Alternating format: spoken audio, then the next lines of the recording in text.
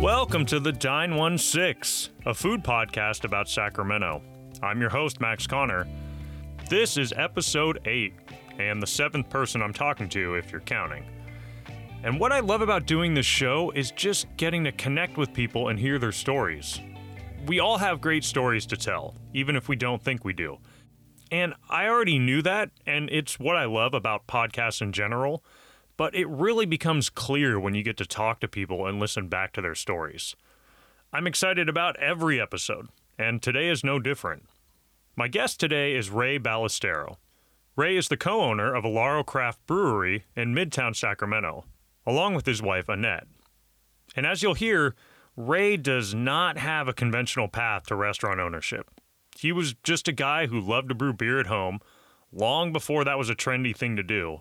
But he spent his days working in intensive care units, and then a nutritional medicine practice. It took decades of home brewing, a chance meeting and love connection with Annette, who just happened to be the former co-owner of River City Brewing Company. More than a decade of running a fair trade retail business, natural disasters, an epic 50th birthday party, and an iconic brewery location closing its doors before Ray would step into the world of restaurant and brewery ownership.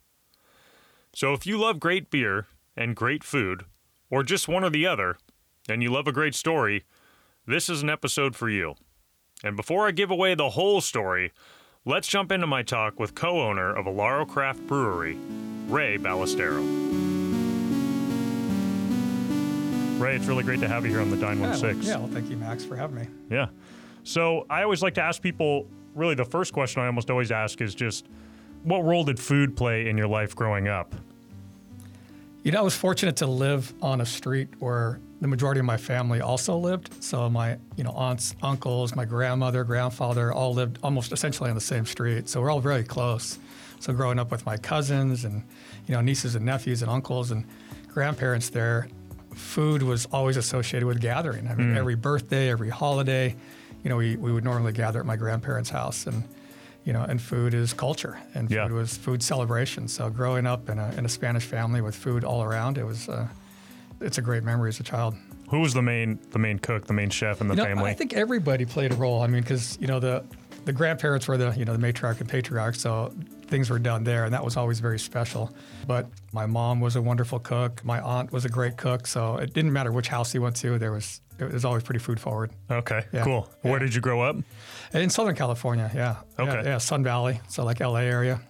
Yeah. How many different houses of families were there on that street? We had. I mean, in my personal family, we had four different families living on that street. So that's cool. pretty lucky. Something that you don't see anymore, and something I really miss. I mean, because families now are scattered all over the place. Yeah. So that's cool. My wife's family, her mom, the generation older than them, that's how there was. They had the grandparents lived on the top of the hill in Idaho, and back in the day, her grandpa had bought this whole plot of land that he developed. So it was like each of his daughters had a house on the property, and it was definitely like the Stoddard compound for a little bit, and then eventually people splintered off. But sure. Yeah, that's ideal. It'd sure be nice to get back to that. It is. It's pretty great. Yeah. We'd visit there every summer when her grandparents were alive, and the whole family would get together and just hang out there all day. So that's really neat. I know before you got into the food world, you have a health and science background and actually worked in nutritional medicine, right? So tell me a little bit about getting into that field. Yeah, and I still do. So I went into the military once I got out of high school, and thought I was going to work in the fire department area, but I wound up not getting into the fire department because of a color distinction in my eyes. And so they told me that I didn't qualify for that. So I thought, I'm smart enough. I'm going to find my way into the fire department the back way, and I'll become a paramedic and go in that direction. Yeah. And then once I wound up working in medicine, so I became a paramedic and then went into, critical care work. And I found medicine pretty fascinating. And so I stuck with it. And that's what I've done. That's been my, my professional adult career since. So once I got out of the military, worked in a few ICUs throughout Sacramento, and then met a gentleman who had a nutritional medical practice, kind of an integrated medical practice, so a little on both sides of the fence. We do a little Western medicine, a little nutritional medicine, and I really resonated with that because it was pretty health oriented, and I've been working for that practice for 30 plus years. I'm still there now. Wow. Mm-hmm. Wow. So what do you do for them now? So I'm an infusionist. I do intravenous therapy. So I mix up solutions and I put them into people. So we work with a lot of age-related disease processes like diabetes and heart disease and the types of things that, lifestyle can make a big difference. Yeah. So it's pretty fun, and it's nice. It's completely different than the restaurant industry. I mean, it's still service-based, but my focus there is really on the one patient that's in front of me at any given time. So I'm not thinking about payroll. I'm not thinking about all the aspects of running a business. It's just one person, and it's kind of a life of service, and it grounds me. Wow, that's cool. So it's a little bit of an escape almost too. It really is. To go to that. That's why I still do it a couple of days a week. Yeah. As much as I could use the time to run my business, I love it. So that's cool. Yeah.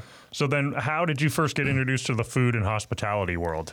Food and hospitality came later. I never really had the thought of, opening up my own restaurant, but I was immersed in brewing as a young adult, and I love beer. I was fascinated with beer, fascinated with brewing. I mean, the science of brewing and beer kind of went together, and so you always had those pipe dreams of, I'm going to own my own brewery someday. Mm-hmm. But then I watched friends do it, and I thought, maybe I'll take the fun out of it. But once I met my wife, her family was involved in the restaurant industry for many years. And she was fascinated with my beer brewing, and she was one of the original owners of River City. Okay. So, we had always talked about if we ever did it, we'd want to open up something that was full scale, not just a brewery, but a brewery with a pretty elevated restaurant. Yeah. So when did you first get into brewing then? And where did you start home brewing before that was really a thing? Yeah, I did. I started home brewing before a lot of people were home brewing. I actually had a very good friend who was older than I was by several years, and just before I went to the military, he was working for kind of an import store that imported, beers and spirits. And so it was even before I was really 21, honestly. Okay. But he would come home with like a 6-pack every weekend and set them down, and like 2 beers apiece and 2 of like 3 beers. And there were always these really unique beers. So I really never started off as a young adult drinking American craft lagers. I was drinking some really fun imports, Guinness and Bass, and not that they're super exciting now, but like Pilsner or Quell, those were the beers that I was exposed to. And so it kind of jump-started me like, wow, there's so much to this beer world that most people aren't even seeing. And then on my 21st birthday, he bought me this cheap little homebrew kit. And, we made beer with it. I had just gone into the military, so I had a little apartment, and had this homebrew kit, and we did it on stovetop, and convinced ourselves it was drinkable. And but then I realized pretty quickly, I said that I could do this better. Yeah. And so there wasn't a lot of homebrewing literature back there, and there was one book that was pretty well known, Charlie Papazian's book. And then I went down to the university and I started pulling brewing manuals, professional brewing manuals, and kind of created my own homebrew system and started working with equipment, and then eventually landed in Sacramento, where there was kind of a grassroots organization. It was a homebrewers club, and it was a fascinating club, and it was pretty well attended. And we started communicating with different professionals in the industry. Kind of advanced my homebrewing. Yeah. What year was that? When was that? Was that back in like the 80s? Yeah. So I think 87 is when I first started, and then it just kind of progressed there. I would say the early 90s, it was really ramping for me. Gotcha. Mm-hmm. So then let's move forward to Alaro. So where did the idea for Alaro start? You mentioned you weren't really sure if you ever really wanted to get into a restaurant. Or actually tell me a little bit about, before we jump into that, tell me a little bit about meeting Annette. And she obviously had a background in brewing beer. And she said at the time that whatever you were brewing there, whether it was at home or I don't know if you had stepped into helping brew for any restaurants at the time, but how did it ramp up to meeting Annette and her saying, well, the beer you make is pretty good. Maybe we should do something. Yeah, so I met her actually as a patient. Wow. So I met her through the office, and we hit it off and started spending time together. And she defines that term foodie. I mean, when we went out, she would always be researching the top restaurants, the Michelin chefs, no matter where we went, or those little nuggets. And it was fascinating for me to be able to go out to places like that and immerse myself in food culture. But she fell in love with my beer, and she said that she, gained a fondness for beer with River City. Mm-hmm. She was on the food aspect of it. Okay. Her brother was more on the beer side, and then they had a professional brewer who was fantastic. So she had known beer. But then when she started drinking my beer, she's like, oh my God, I've never had beer quite this good. She goes, you really have a knack for it. We should do something with this. So it kind of advanced from there. She had, had River City, since sold it. And then had a fair trade business, and we're living in Sonoma County. The fires happened in Sonoma County. And so it really hurt our retail business quite a bit. And we weren't sure exactly what we were going to do. We wanted to maintain that business. But then I was contacted by the previous owner of Rubicon. He said that he was selling the business. And so we had talked about it and thought, this might be our opportunity to move back to Sacramento and kind of save this iconic location and do the program that we always wanted to do. And so that was the inspiration for it. And then, weren't sure if that was really going to work. But it was a process. It took us a while for that transition to happen, but we made it happen.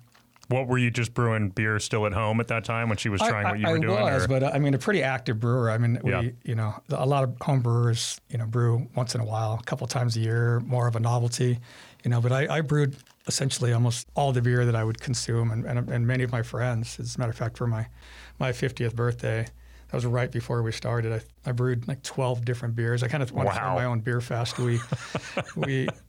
We rented a winery up in Sonoma County and set it up, and it was beautiful. So we had beer stations all over, and then the food and that whole thing. And it was kind of funny because it was my 50th, and people that all came. We had I think close to 300 people show up for that event, and they're like, "Oh my God, why don't you do this professionally?" And it was just shortly after that we did. Yeah, were you guys in the negotiation periods of starting Alaro at that point, or was that it was just right before it? Okay, yeah. So that was sort of one more little note from the universe to say maybe you should step into this world. Yep.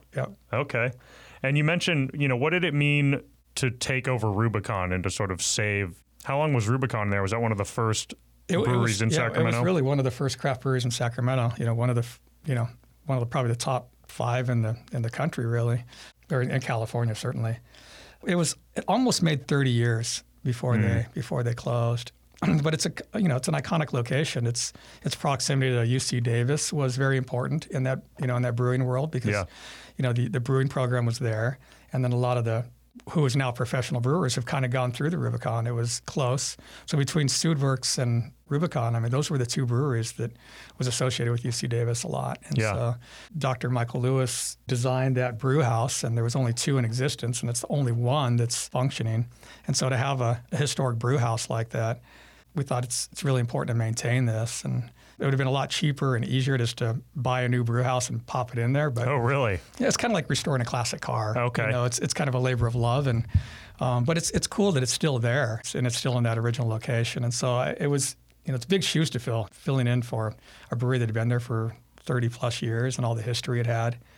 It was important to us to maintain that location. It was important to us to maintain, the energy there.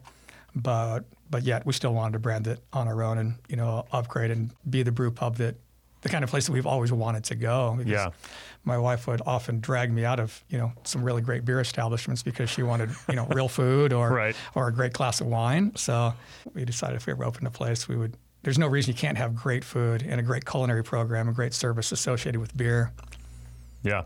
So. All right, so let's talk a little bit about that. So for anyone who's listening who hasn't been to Alaro, it's sort of Spanish-inspired kind of California cuisine, right? And correct. What was your thought behind that? What was the conversation between you and Annette when you started to lay out the food program and look for chefs and decide to use that Spanish influence from your background from growing up with 4 families on one street cooking Spanish food? Right. How did that process go? It was a process. Trying to decide what food program pairs perfectly with beer, like what's going to match beer, what's going to be an elevated food program but not be too bougie. And then how can we bring our culture into it? Because, I think the Spanish tapas, it's like the original small plate. I think small plates were designed as for gathering, for socializing, for culture. And we thought the small plate format could work really, really well here because it could give you lots of different flavors, and that could work really well with beer. And then as we started playing with it, we hired our executive chef at that time was Jason Azevedo, also has a lot of Iberian Peninsula influence. And so bringing him on the team was great. And so we kind of talked about what we wanted. He talked to us about what his thoughts were. And then friends and advisors, we'd sit down and we'd cook many meals at home and at friends' houses as a team. He would be there and Jason and then the rest of our team. I had brewer Chris Keaton and then at the time, our sous chef, David Santana, who is now our executive chef. We'd gather with friends and we would cook lots of meals and, trial and error, seeing what worked and didn't work, seeing how it paired with beer. And it worked really well because I think the spicy, smoky, salty aspects of a lot of Spanish foods, it begs you to have another beer with those. Sure, yeah. So, That sounds like a pretty good time to be a friend of the Ballestero. So It really was. Make dinner and give beer flights. Yeah, it was fun. Let these world-class chefs just cook things up to try. Right. That sounds pretty amazing. So you've traveled the world. You've judged brewing competitions. You've been a serious home brewer and now professional brewer for a long time. What advice do you have to someone who wants to get into home brewing, is interested in, becoming a brewer? I think the best thing they could do would be to join a homebrew club, because it's, you're putting a bunch of people together. There's a lot more information now on homebrewing than there ever was when I started. I mean, you could just Google homebrew systems and you could buy a system that would parallel a professional brewing system just on small scale. And you can spend as little or as much money as you want in doing that.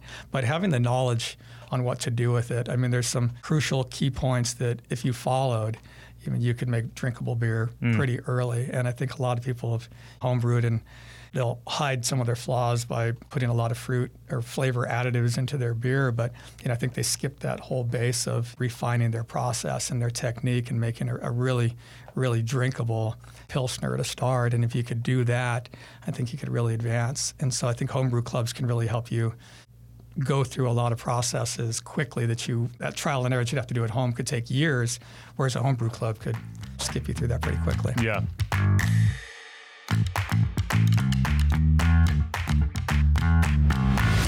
Ray went on to suggest that when you get started brewing at home, pick one style of beer that you really enjoy and brew it over and over until you get it where you want it. He said it's tempting to try all sorts of different styles and to cover flaws with lots of flavor additives like fruit, but that the best way to learn is to brew a classic style many times to figure out the nuances and technique that really make a difference each time you brew. That's what he said they aim to achieve at Alaro. Ray joked that Alaro brews beer-flavored beer, and they aim to do it so it's classic and refined. So if you order their Czech-style Pilsner, or their Mexican lager, or their classic IPA, you know what to expect. But long before Alaro, Ray and Annette, who are clearly people who follow their passions, owned an entirely different business. You mentioned you and Annette owned a fair trade business in Sonoma before Alaro, and I know fair trade is still an important component of what you all try to do with Alaro. And I think Annette you guys still have a fair trade. We do. We have the well. Online store. So we closed the brick and mortar store. We had that for about 14 years. Worked with artisans from about 52 different countries. Artisans that are pretty marginalized, so very small areas that don't have access to market to sell their products, and it's a social justice, human rights type business. So it was one of those businesses that made us feel really good about working with it, and then having a retail store to sell their wares, especially somewhere like Sonoma County. You know, it's a popular area. So you're taking products that are handmade from artisans and moving it from the old school hippie store with prayer flags and incense to a store that's shiny and sparkling that has working with designers that kind of maybe help some of the artisans with their designs so that they can keep with current trends and colors and those types of things. And it worked really well for us. It was a really fun business, and it meant a lot to us. All of our staff that worked with us resonated to that kind of business. And when we left that, didn't fully leave it, but we closed the brick and mortar, kept the online so we'd have some connection with our artisans. That worked out really well for us when we opened up Alaro, because we already had this connection with the artisans. So as we were trying to source all of our materials for the restaurant, we found that a lot of things were made in China. And I thought, not that those products are necessarily bad, but there's really no way to validate those labor practices. Right. And we didn't want to really support anything that could potentially be like slave labor or child labor.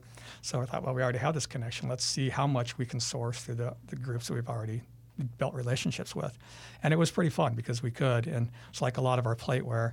Initially, we were working with a group out of Tunisia that was doing all the flatware, all the bakedware, all the enamelware, and so we brought that in, and it's beautiful, and it really fit our profile well because it's colorful, it's beautiful, and it worked. So we brought that in, and then we had a hard time sourcing, particularly beer swag. You want to have T-shirts and hats and keychains and all those types of things for customers because you want to brand yourself. But I didn't want to give into that process again, and so we worked with groups that we had already worked with before. So it's organic, fair trade certified cotton, and the labor practices are validated, or we use labor that's here in California, and so all of our T-shirts are fair trade certified. So of our hats, all of our apparel is as well. And we love that. I mean, it's really nice clothing. It feels good, and it sends the right message for us. Yeah, that's cool. And tell people, for anyone who's listening, what exactly fair trade means, because I think that's one of those like buzzwords that people see on coffee or see otherwise and think like, oh, this, I don't know, this must be good, or you know what I mean? Yeah, I think and people don't really know what it actually is. is. I mean, right? we often hear people come in and say, oh, I love, I love fair trade, or not really knowing what it is. Right? It's like they'll say, I love free trade. I'm like, yeah, free trade, fair trade, they're a little different. Yeah. So we work through an organization. It's called the Fair Trade Federation. So it's a third-party validation. So they just make sure that the supply chain is validated.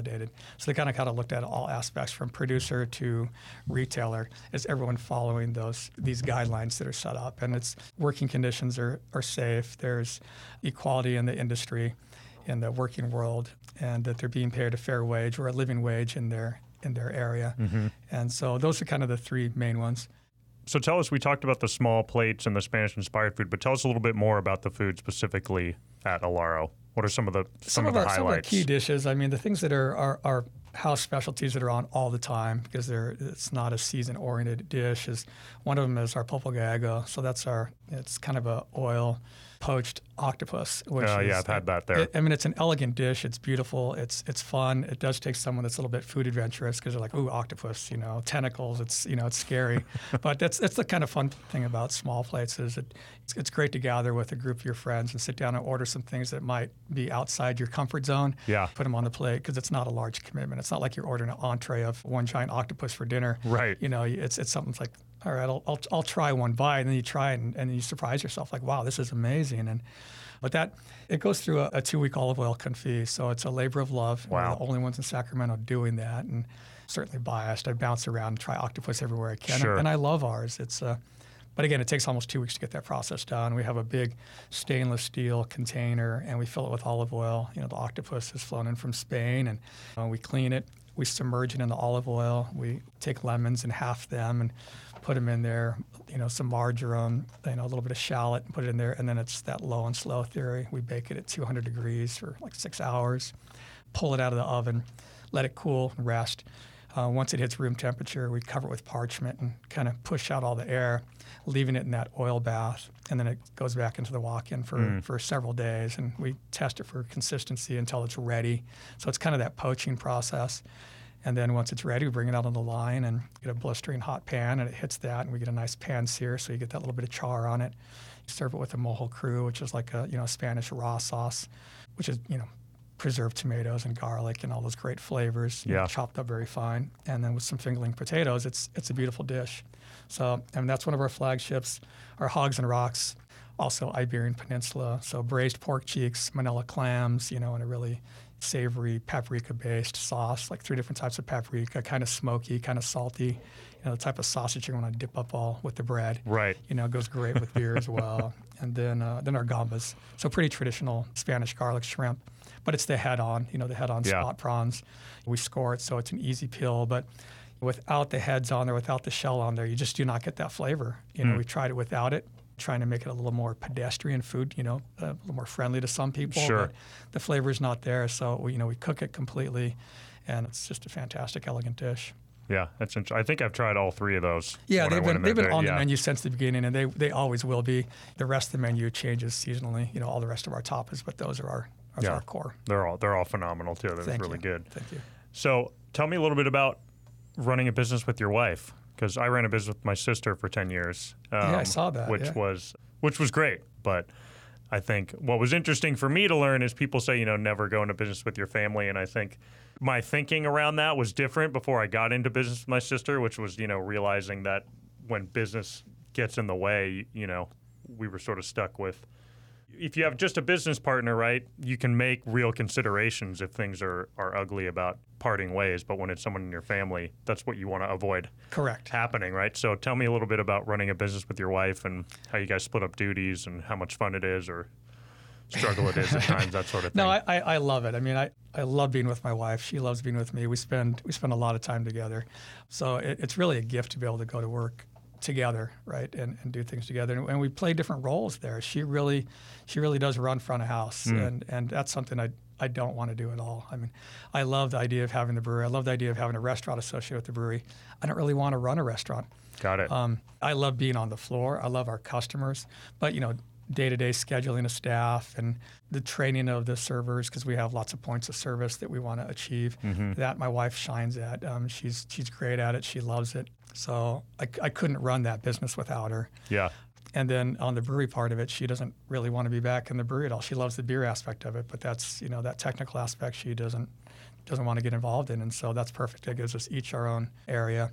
And then we work at home together. So we have our office and, we have our desks side by side and we pass things back and forth and all the admin's handled between the two of us and, we pick and choose. Not that we love the admin part of it as much, but if there's certain things that I just really don't like, I said, hey, how about you? And can you take this? And she's like, let me handle that for you. And then, and vice versa. Certain things, she's like, this is your wheelhouse. You take this one. Yeah. So it's worked out really well.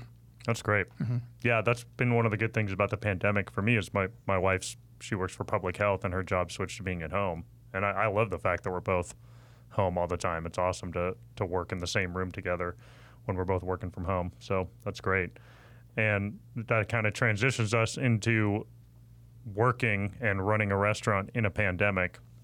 I know you guys had the space in back and were able to open a pretty good sized patio, but talk a little bit about the challenges of staying open and surviving to this point, which alone is a congratulations, right? To still have the doors open at Alaro at this point. A lot of places didn't make it, but talk a little bit about working through the pandemic and what you guys did to survive. It was a challenge. I mean, it was a challenge for everybody, and we weren't sure we were going to make it. So it was terrifying for a while. We started in middle of 2018, so we really had like a full year of being the new business, and so I don't know what normal business was like because you're new and you generate some hype because of that, and then it wasn't long after that the pandemic hit. We felt like we started ramping. That hit and it changed everything. We went from 40 employees down to 4 when the pandemic first hit. Just my wife and I, our chef Santana, and then Chris, our head brewer, and it was the 4 of us trying to do everything. And it was, on one level, it's certainly team building. I mean, it was like a family. It's like here's the 4 of us doing everything. But it was kind of depressing too, being in a big building like that and seeing just the 4 of us trying to do everything was tough and emotional. But then we slowly started to build a takeout program, and we weren't very takeout forward. We really designed the restaurant to be that gathering place to sit down and be served. Right. And we worked really hard on that service aspect. So all of a sudden having that taken away from us, we're like, what do we do now? And even with our beer side of it, we weren't package heavy. We really designed that brewery to sell beer across our own taps. And that was our goal. We didn't have a goal of being in every grocery store or restaurant. We wanted to just be there and hit the local community. So all of a sudden we had to transition pretty quickly. And so we started bottling and trying to get some beer out. But it was hard. But we just worked hard at it. We'd set up our event tent out in front of the restaurant every morning, and we'd set up displays every day for our takeout. And we started trying to come up with great ideas like packaged family meals for take home, so like take and bake type meals. We partnered with Produce Express, one of our vendors. So all of a sudden, our walk-in went from absolutely packed to empty. Yeah. And then we thought, well, we have space and people need produce, and Produce Express, they lost a lot of their accounts. Where are they taking things to now? So we decided to become kind of an outlet for them, and so for customers to pick up their produce boxes. And it wasn't a financial thing for us. There was no charge for it, but I thought it was a great community event and a community opportunity, and maybe help people to find us that might not know of us otherwise. And so every morning we would line up produce boxes all the way down that large community table that we had with the names on them. We'd organize, and people would come in and, we'd say, hey, you want to get a little 4-pack on your way out, to go with your produce box? And they would, and then others would start taking to-go meals with it. So it became that one-stop place for people to get their produce and their beer and, and some take-home food. And so that helped us a little bit. And then as it slowly opened back up to outside dining, it was really helpful that you had mentioned the back patio. We started working prior to COVID on that back patio because we kind of wanted to have like a beer gardens area. Yeah.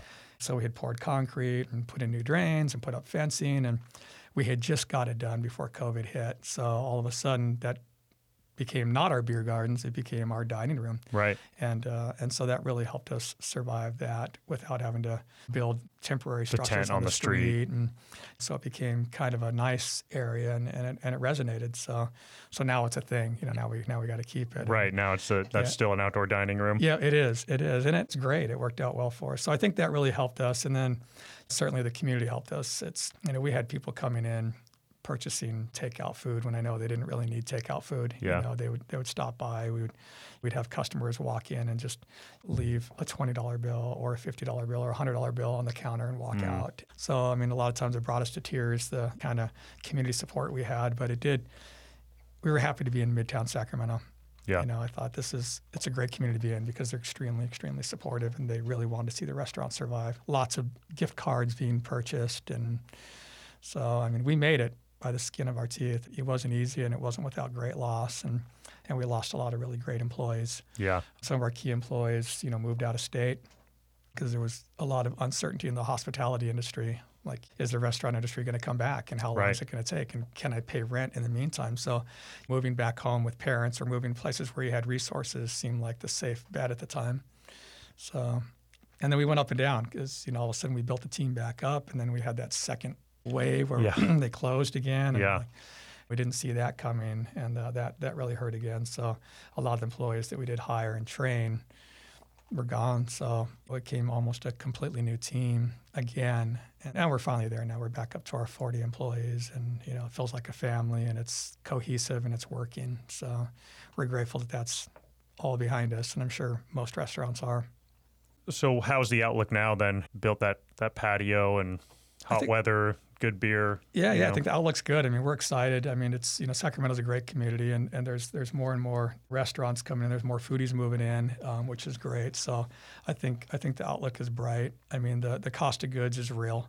So that's been another big challenge for us, that we're working on the menu and changing items. I don't want to change what we're founded on. I really do believe in high quality ingredients, but they're expensive, and I don't want to compromise there, even though the prices are sometimes skyrocketing, and we think, should we go to farm-raised salmon instead of wild king salmon? Could our margins be better? Will people care?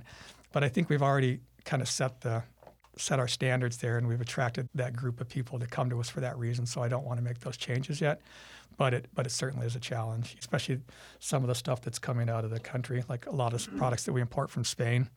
Our Marcona almonds, for instance, are skyrocketing, and it's hard. And our olives that come out of Spain are very expensive now, and all the seafood tins that we used to use pretty much disappeared during the pandemic, and they're starting to come back, but at an increased cost. And then the cost of gas right now has affected our business huge, because every delivery that comes to us now has surcharges on it. Yeah. So we're looking at all that, trying to find out how we can still make our margins in an industry that has razor thin margins. Right.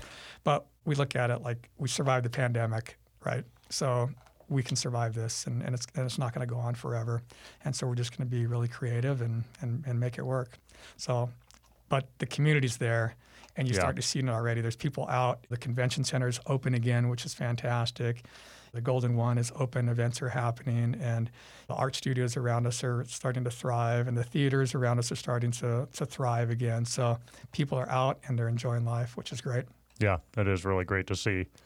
All right. Well, towards the end of the interview, I always like to ask for food-related rapid-fire questions. Right. So the first one is, what's your favorite cheap, guilty pleasure?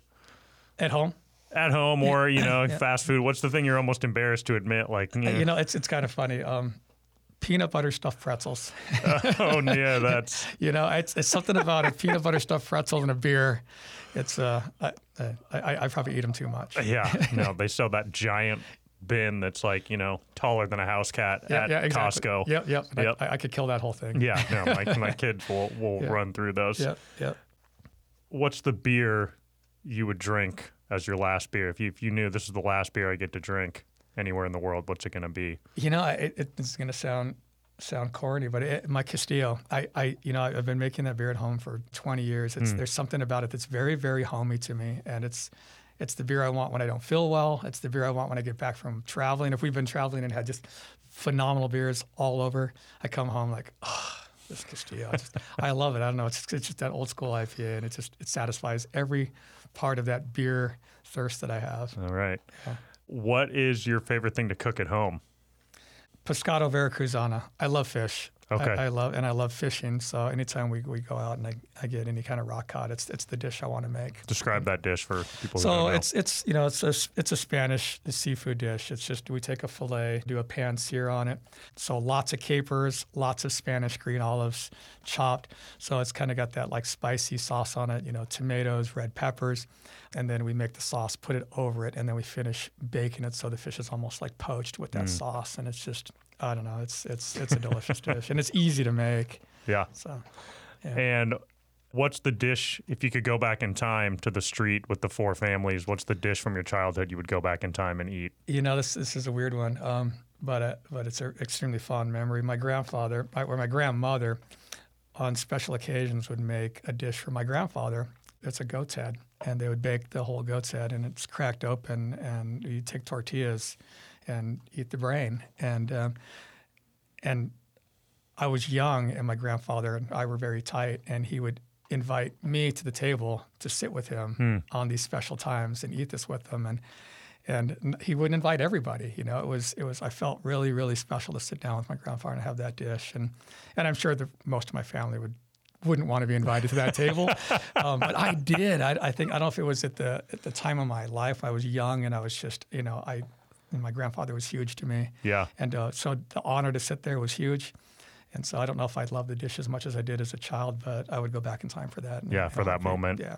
Yeah. And I don't remember exactly the tool they used to separate that and open it up, but I do remember the tortillas in there and loving every bite of it with my grandfather. That's great. Yeah. All right. Well, Ray Ballestero, thank you so much for being here on the 916. It was great to have you. Yeah, thank you very much, Max. It's my pleasure. That's going to do it for this episode of the 916. I have to say, I know how connected food is to memories, and that's one of the things that makes it so special. But it's amazing to hear how often people answer that last question with an experience of eating that is much more about the connection to a certain family member than it is about food itself. I mean, just yesterday, my wife and I were leaving Costco, and she had a vanilla soft serve and strawberry topping sundae. And she was remembering her grandfather and how much he loved that sundae. And she was wishing she could go back and share one with him and just dig into the how and the why of what makes that sundae so delicious. I'm telling you, don't sleep on that sundae, or on a Costco cheesecake for that matter. If you like the show, please subscribe wherever you listen to podcasts, and give us a positive review. Or shoot this episode to some friends and family, and then make a plan to sample some beer and tapas on Alaro's back patio. Follow me on Twitter and Instagram. Both handles are @916. And if you have thoughts or ideas about the show, shoot me an email at max@916.com. The opening and closing theme music are by my brother-in-law, Mark Owens.